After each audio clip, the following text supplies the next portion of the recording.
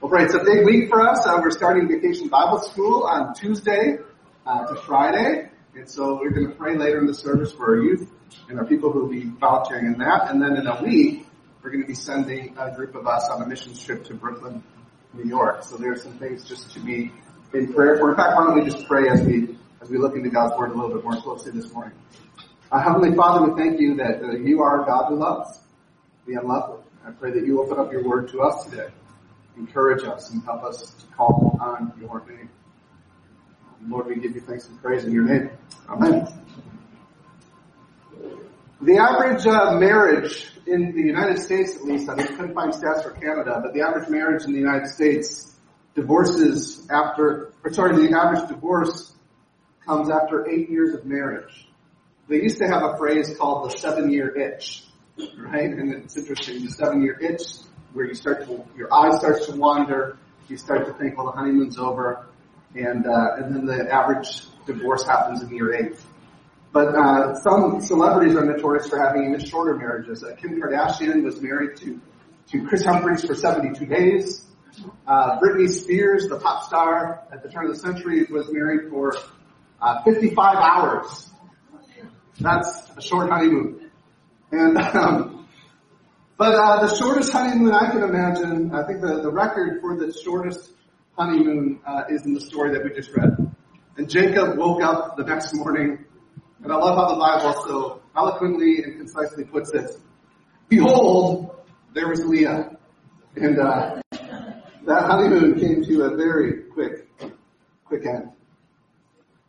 And it doesn't matter whether we're talking about marriage, whether we're talking about a new job, a new opportunity, a new course of study. We often talk about that honeymoon phase, not just those, that week you spend in Cancun on your honeymoon. We talk about that honeymoon phase, that first phase of your life, of your new opportunity, your new endeavor, when, everything seems to be, in Japan, they have this funny term called pika pika. It was bright and shiny, right? That pika pika moment of your honeymoon phase.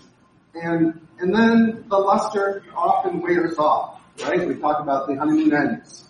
And so my message today is actually, what happens when the honeymoon ends? It's the title of my message. We're going to be looking at really three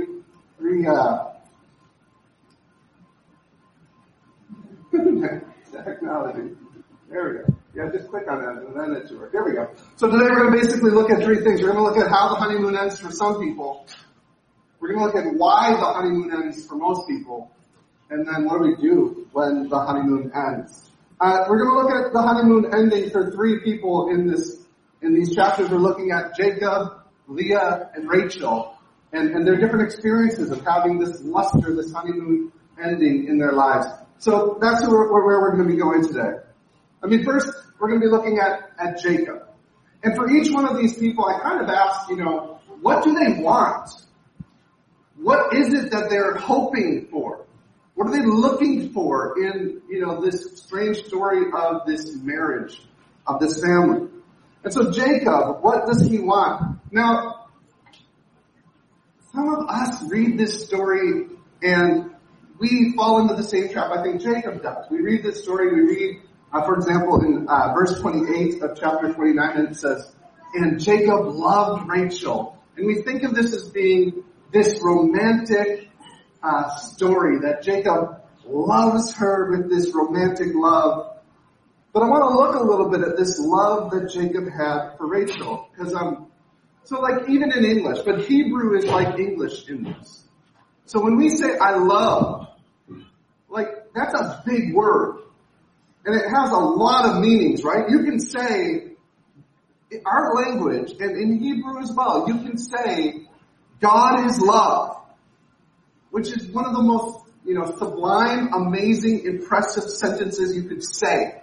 That God is love. That love is defined by who God is. But we can also say, I would love to have a pizza later.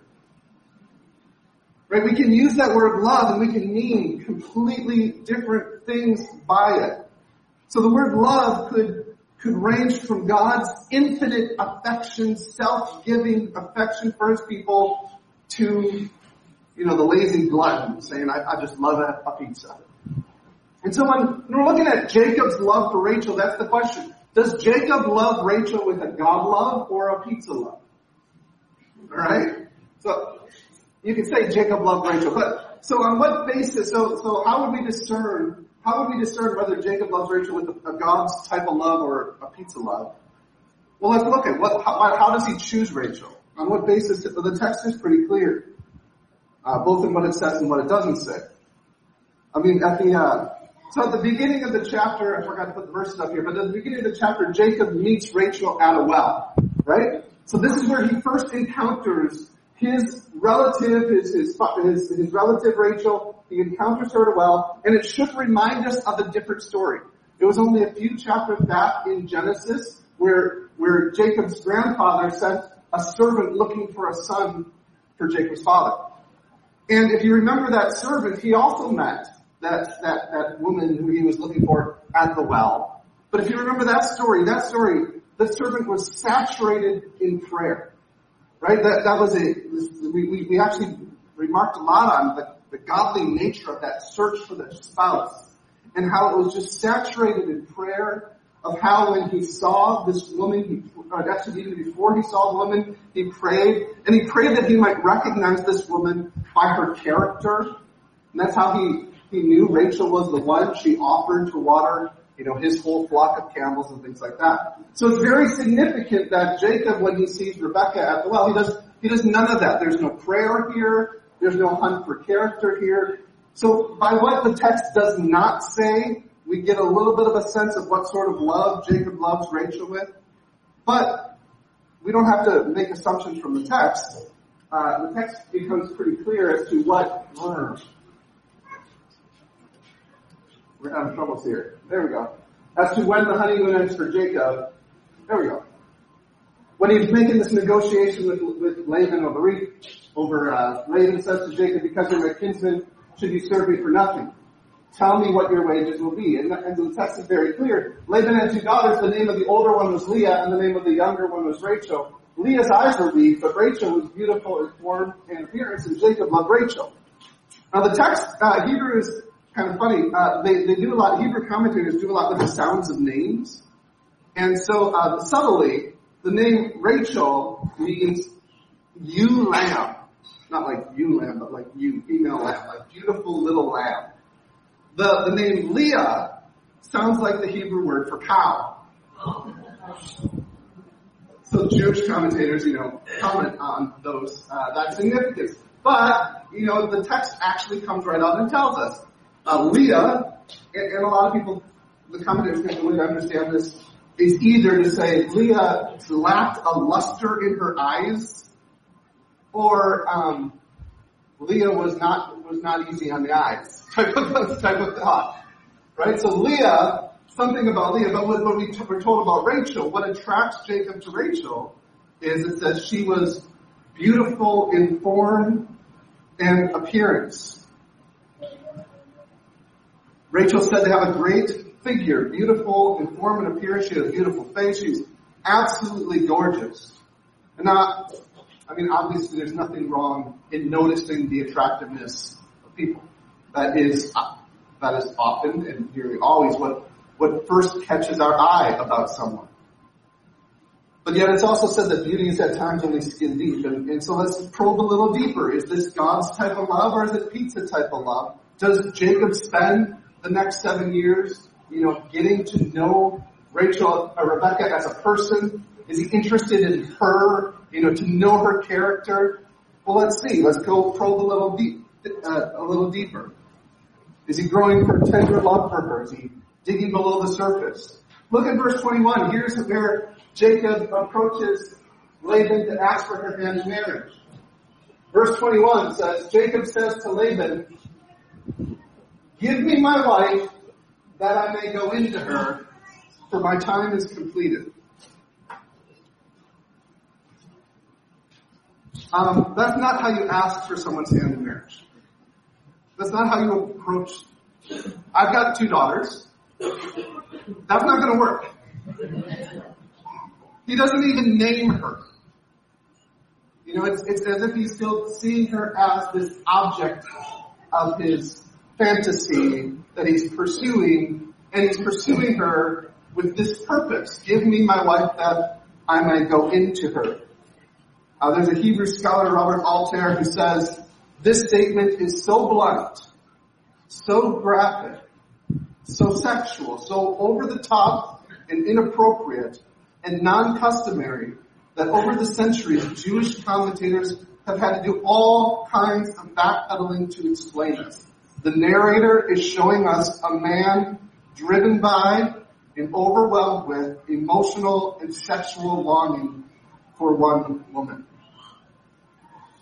And so make no mistake, when I talk about the difference between God's, God love and pizza love, I'm talking about the quality of love, but not about the intensity of love. You can have intense pizza love, right?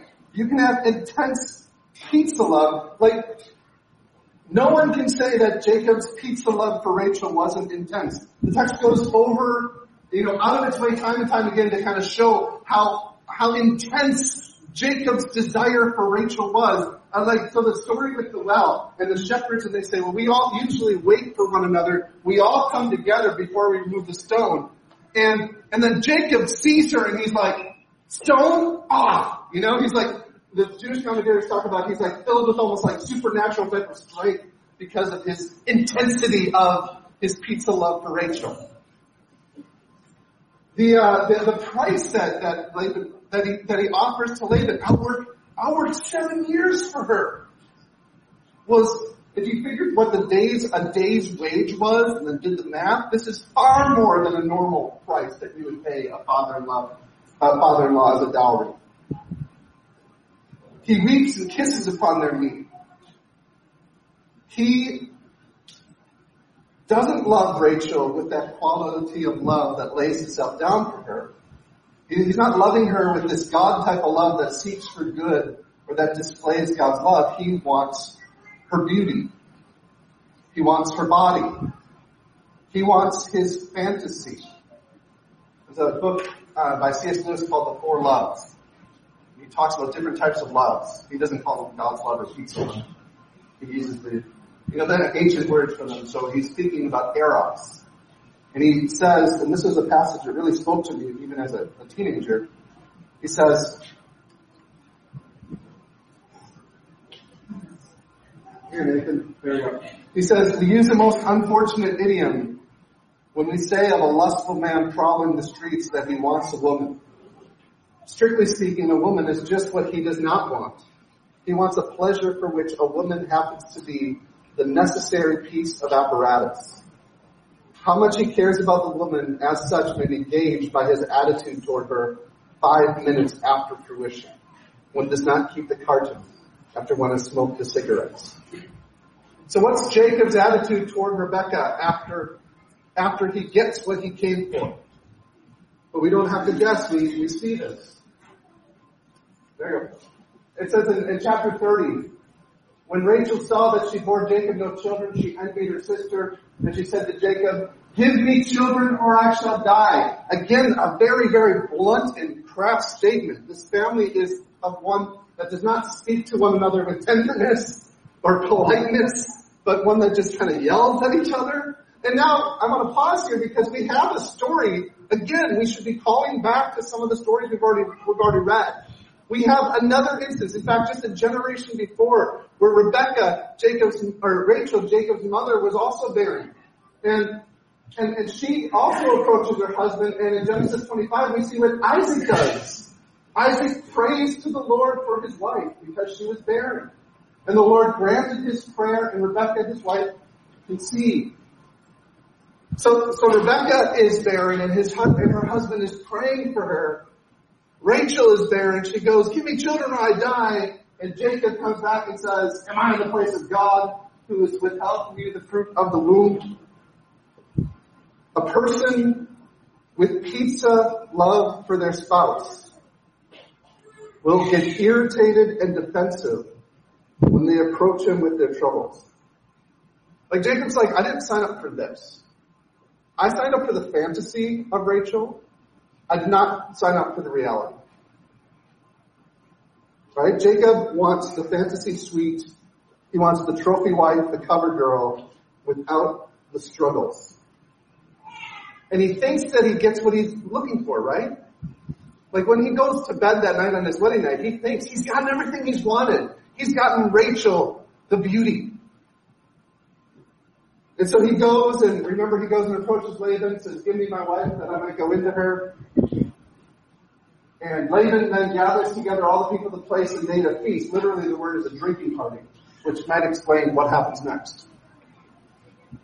But in the evening, he took his daughter Leah and brought her to Jacob, and he went into her. And Laban gave his female servant Zilpah to his daughter Leah to be her servant. And in the morning, behold, it was Leah. And so obviously this is where the honeymoon ends for Jacob, right? This is where it's over like this. What? He's been tricked. Life has been unfair to him, and so he does what we do. He searches for the person to blame outside of himself, and here there's an obvious target. So he's furious, and he confronts Laban.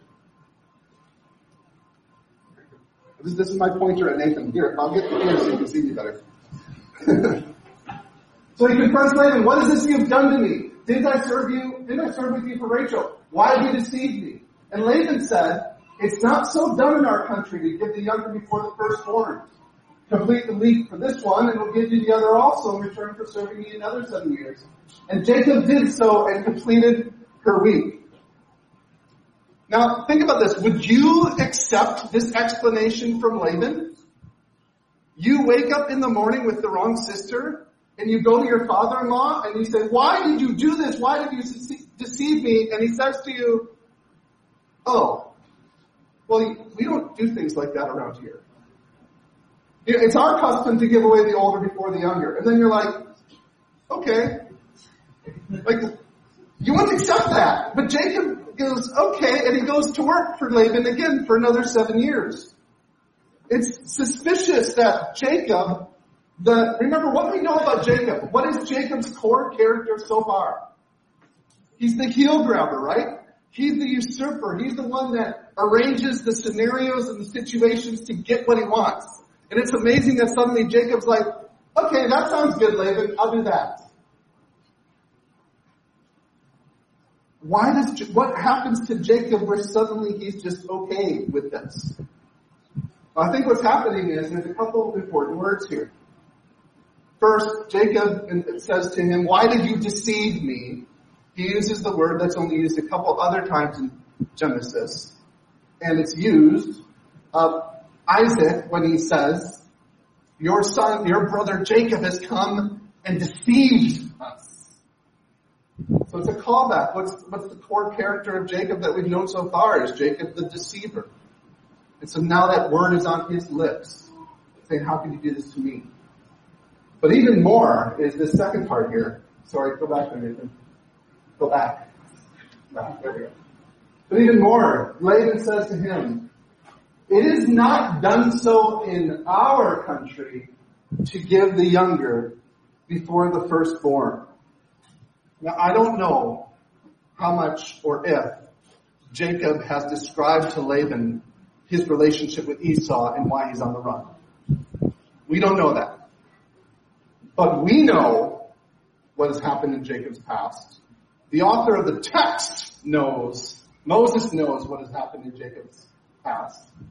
And so what is happening is this is a strong rebuke. Jacob's whole life has been about setting the younger over the older. Right? He came out the heel grabber, the younger trying to pull down the older.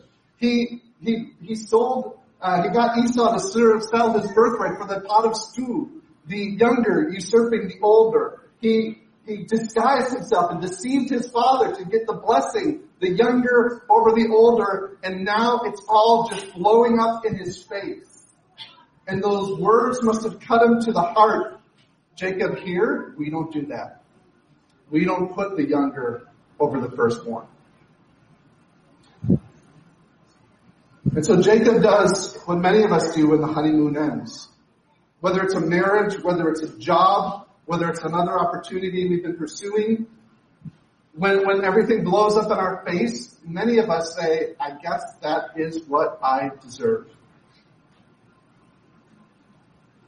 Instead of continuing to pursue God love, we content ourselves with selfish pizza love. And we say, this is all I'm ever going to know. This is what I deserve. And we consign ourselves and we say, all right, 7 more years, 15 years later, get back to work. But Jacob's not the only person to whom the honeymoon ended that morning. The honeymoon ended for Leah. Right? The honeymoon ends for Leah. Leah woke up to a nightmare of her own. There's no indication in the text or in the story that Leah went along with this or that she knew what Laban was doing. In fact, Leah was maybe for 7 years thinking, okay, well, this is our custom. Maybe the custom's been explained to Jacob, and she just thought, all right, well, this is natural that I would be given to Jacob as his wife. That's the custom. She may have known that Jacob preferred her sister's beauty, but she went to the tent that night assuming that Jacob had consented to marry her. After all, it was more common in those days to marry according to custom rather than love. And perhaps Leah assumed that they would grow to love one another after they're married. What is Leah desiring? Leah desires to be loved. And you can see this by the names she gives her children. The names she gives her children are getting more and more painful as we go through the story. So the Lord saw that Leah was hated. He opened her womb, but Rachel was barren. And Leah conceived and bore a son, and she called him Reuben. For she said, because the Lord has looked upon my affection, now my husband will love me. But just think of the sadness and the sorrow in that story. You know, she gets to name her children. Her first child is, maybe now. Maybe now my husband will love me. She woke up, knew in the tent, behold, it was Leah. She knew her husband's affections and fantasies were set on her sister. But she thinks having this child, Reuben, now her husband will turn and give her the attention and the affection she craves. But she doesn't. And so she has another son. She conceived again and bore a son. And said, because the Lord has heard that I am hated, he's given me this son also. She called his name Simeon. That sounds like he hears. And then this is the one that gets me. Again she conceived and bore a son and said, now this time my husband will be attached to me because I've borne him 3 sons. And she calls his name Levi. Now maybe my husband will attach himself to me. With every son born to her, Leah becomes even more undone. And she names her 3 sons, confessing her desperation and her longing to be loved. Every pregnancy, imagine every pregnancy carrying with it a new hope. Every single one of these pregnancies, a new hope. Oh, maybe now my husband will love me. Maybe now he will be attached to me. And then every birth, it goes back to the same, Jacob going off to Rachel's tent every night.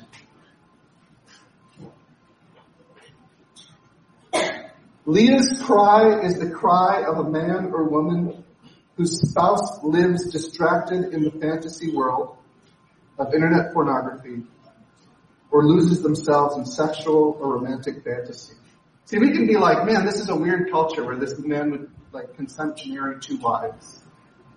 This is not uncommon in our culture today. We just don't marry them. We might not even know them, but we live in that fantasy world of longing for the fantastic desire.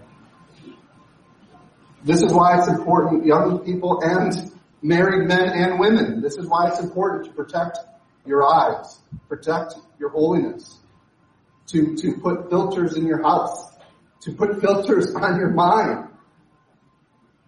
Leah's cry is also the cry of every employee taken for granted, while others who are more charismatic or friendly with the boss are promoted. Leah just desperately wants to gain attention, to gain affection. And then there's Rachel. There we go. Next one. When is the honeymoon end for Rachel? What does Rachel want? It's interesting, in the text we're given no indication of Rachel's feelings for Jacob. In fact, the only interaction we have of Rachel to Jacob is, give me children or I'll die. We get no hint that she's overtaken by desire like Jacob, or craving love like her sister. At one point in chapter 31, Rachel and Leah say about this situation, our father just sold us to you. And Rachel's actually listed first as the one who says it. So I don't even know if Rachel likes Jacob, to be honest. What does Rachel want? I think probably the best indication of what Rachel wants is found in verse 8 of chapter 30. It says she's given a son through her servant. And Rachel says, with mighty wrestlings I have wrestled with my sister and have prevailed. Right? It's not like I want my husband to love me, it's I want to beat my sister. Rachel wants victory. Like, she wants to win. She can't stand second place. And chapter 30, we didn't read the whole chapter before, but chapter 30 is this ongoing Cold War that progresses into nuclear war between these two sisters, mainly at Rachel's instigation. It's not enough that Rachel has her husband's desire and his affections. She has to win over her sister at all costs. She can't stand it that Leah is bearing Jacob's children and she declares war. And so first she goes up to her husband and says, give me children or I die. And yells at him. And then when he says there's nothing wrong with him, she basically replays all the greatest hits of the people that came before her. Right? So she then takes her servant and gives her to Jacob, just like Sarah did with Abraham. Right? And then later in the chapter there's this issue with the mandrakes. So the mandrakes had they thought the mandrakes would make you fertile. And so Rachel's like, give me those mandrakes. I need those mandrakes. And her sister's like, well, I'll sell them to you. And it's just replaying again Esau's sin, where Esau sold his birthright for the soup. And she's doing the same thing for the mandrakes, and it doesn't work out for her either. She gets the mandrakes, and Leah gets 2 more children. Like, she keeps on losing to her sister. We can't all be Donald Trump winning all the time. That's a joke. And maybe there's some of you who are wired like this, and it's really caused you distress in your spiritual life. Because you find in yourself an ultra-competitiveness that you have to always win. And guess what? Life doesn't do that. And so when others triumph over you, or life triumphs over you, you feel defeat and shame. And so this is what we've seen. We've seen the honeymoon end for these people. We see Jacob chasing the fantasy of beauty and sex, and he wakes up in a different reality. We see Leah craving attention and affection, and she wakes up to a distracted husband. And you see Rachel, who needs to win at all costs, and she wakes up in a losing battle to her sister. So that's how the honeymoon ends for some people. Now we got to look at the second question. Why does the honeymoon end? I said for most people. I'd say for all people. For all people at times, the honeymoon ends. Why does the honeymoon end? First, the honeymoon ends because this is why we looked at this idea of what do they want. Each one of those people we asked, what do they want out of this? And that's why the honeymoon ends for all people, because we bring into whatever new endeavor we're pursuing our sinful expectations. We bring into our marriage or our job or our parenting or whatever it is, our expectations that cannot be met because they're misaligned expectations. The honeymoon is over as soon as we enter into the picture, because we enter into it as selfish, self-centered human beings. I've heard one person say this about the church, about looking for that perfect honeymoon church.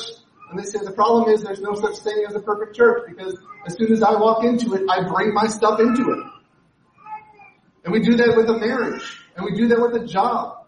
We bring ourselves and our selfishness and our sinful expectations into our endeavors. We chase the fantasy. We crave attention, and we seek to use other people to win. There's so many other ways. Like, those are just 3. Like, these 3 are just illustrations from this text. There are so many other ways that we bring into whatever endeavor we're pursuing the seeds of our own destruction. So it's the first reason why the honeymoon ends. We bring our sinful expectations with us. The second reason is other people disappoint us when they fail to meet our sinful expectations.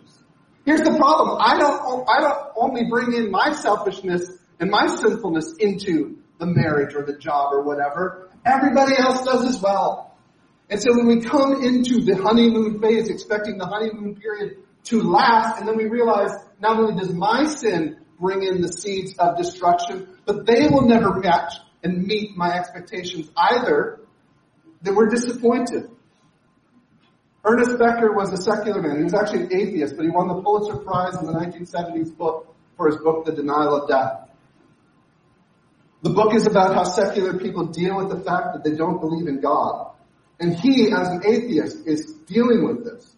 And he says one of the main ways secular culture has dealt with the vacuum of God's absence is through sex and romance. He says our secular culture has loaded its desire for the transcendent into romance and love. But this is what he says the problem is. The problem is, in his words, he's an atheist. He says, the problem is no human relationship can bear the burden of Godhood. However much we idolize him, the love partner, he inevitably reflects earthly decay and imperfection. And as he is our ideal measure of value, this imperfection falls back upon us. If your partner is your all, then any shortcoming in him becomes a major threat to you. He concludes human partners can't do this. It's what I've often said about that chapter in Genesis 3 when God curses the land, he curses the serpent, curses the land, and then he speaks to the man and the woman. And to Eve, the woman, he says, I will greatly increase your pain in childbearing, and your desire will be for your husband, and he will master you.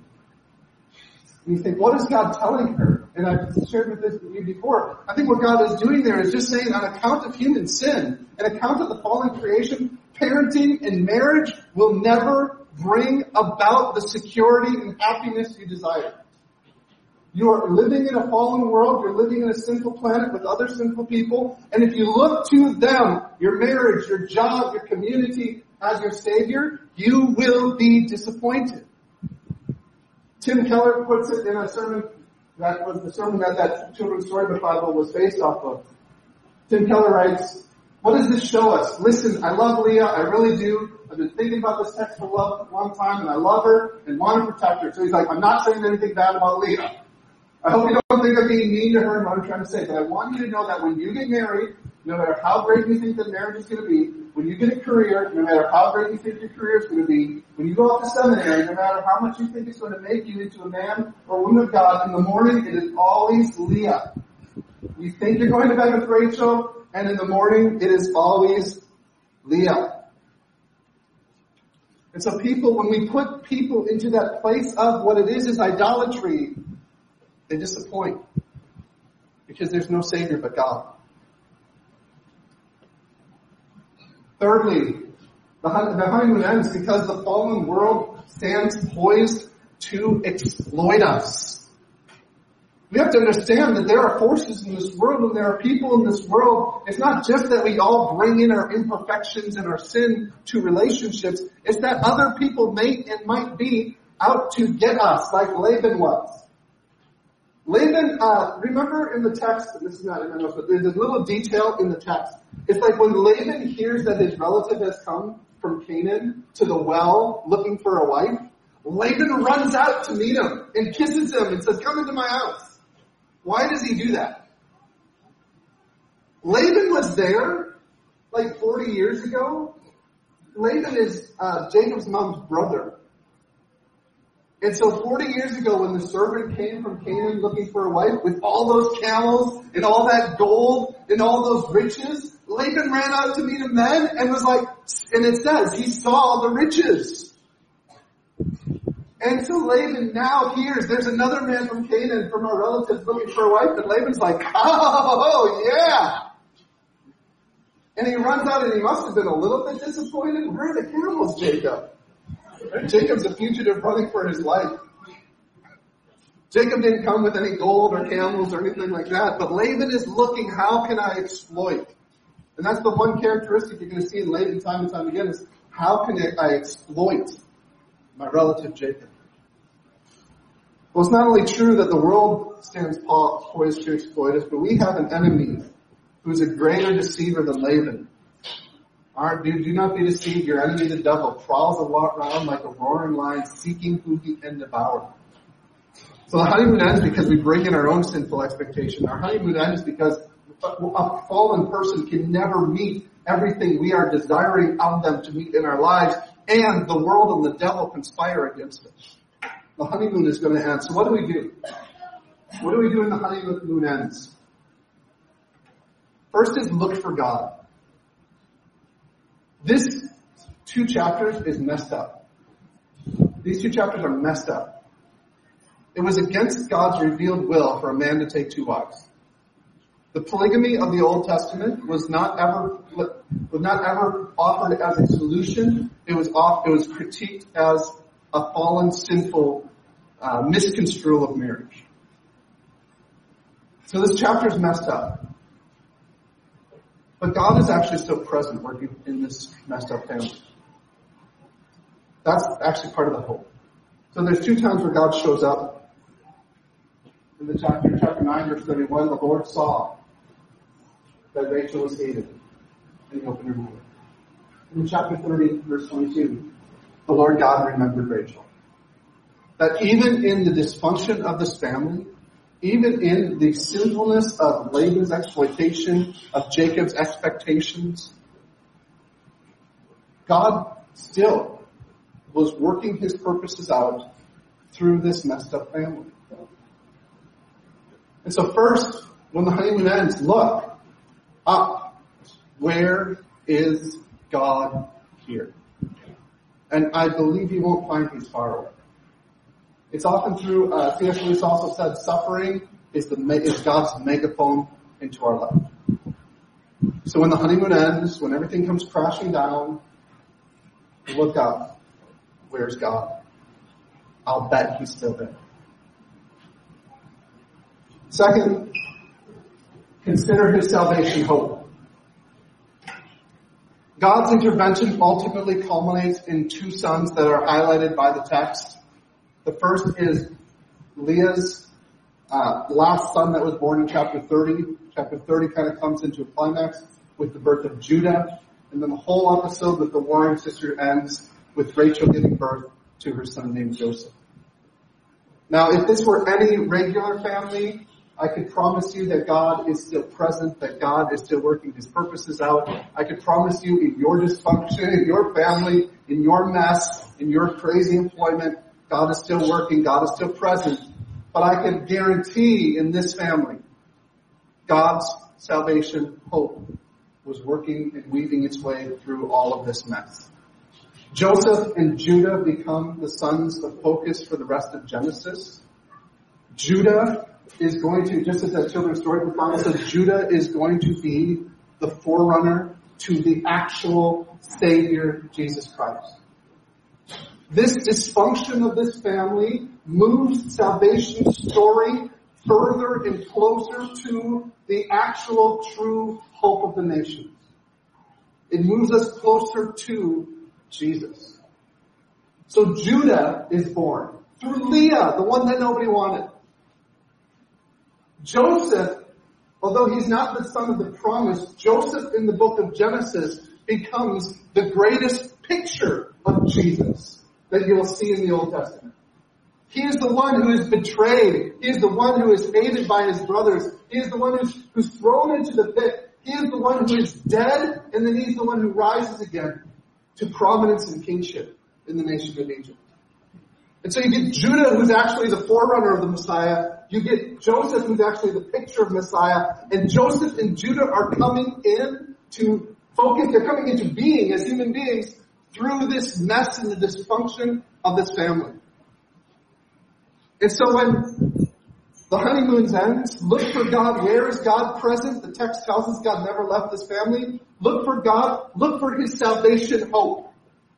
And then, although in the Old Testament you only had types and shadows, and now in history I can declare to you, there is hope. The story that started back in Genesis has progressed in history to point to Jesus Christ. And so maybe you're in the mess of your life right now. Maybe the honeymoon has ended, and maybe that megaphone of suffering is blaring in your ear. I'll tell you there is a hope, and his name is Jesus. And third and finally, next one. Find your stability and future in him. Like Leah at one point gets it. At one point Leah gets it. At the end of chapter 30, Leah gets it. She conceived and bore a son, and she said, remember this is after that she named the three other ones, or maybe my husband will love me. She conceives and she bears a son, and then in chapter 30, chapter 29, she says, this time I will praise the Lord. And at least at that moment in her life, she got it. She got the picture. That when the honeymoon ends, we look for where God is. At the honeymoon ends, we put our trust in and consider salvation's hope. And when the honeymoon ends, we find our stability, our security, and our future in him. I don't know where you're at in your life right now today. I don't know when the wheels have come off for you. I don't know when you woke up and you said, behold, it's Leah. But I do know this. We serve a God. We serve a Savior who is trustworthy and secure. This time, in this moment, in this age, in your life, put your hope in the Lord. Everyone who cries out to him will not be disappointed. Heavenly Father, we thank you for the story of this messed up family. God, we come to you in our crises, we come to you in our cries, and we pray, Lord, help us to trust in you. Help us to see your goodness. Help us to see your love. Help us to see your grace. Help us to see that, Lord, marriage, work, life is hard because we make a mess of it. It's hard because other people make a mess of it. It's hard because we have an enemy, the devil, who comes into our life and he seeks to kill and to destroy. But God, you are the secure and faithful one. Thank you for sending your son Jesus to offer forgiveness of sins, to show us a new way, and to give us the promise that someday he's going to return and make all things new. So Lord, let us clutch and cling onto those promises when we face situations in which the honeymoon ends. In your name we pray. Amen. We're going to move to a time of response. So Dylan, the worship team, are going to lead us in some songs. You can remain seated during those songs because it's harder to see the screen when we're standing. But take some time, reflect, call on the name of the Lord, sing out with us. During the second or third song, I'm going to be passing around the elements of the Lord's Supper. That is for those, we celebrate and remember the Lord's work in our salvation through His Son Jesus Christ. So if you're here today, if you're a Christian, if you profess your faith publicly for baptism, you're welcome to partake with us. Just, if you're here, you're not yet a Christian or you haven't yet joined us in baptism, just pass the trays along with us. Also, if you're here today and that message called out to you, if you're here today and God's megaphone of suffering has been shouting at you and you need to put your hope in the Lord, I'd love for you to just come up either during the music or after the service. I'd love to pray with you and chat with you. But I'll turn over to Dylan and the worship team.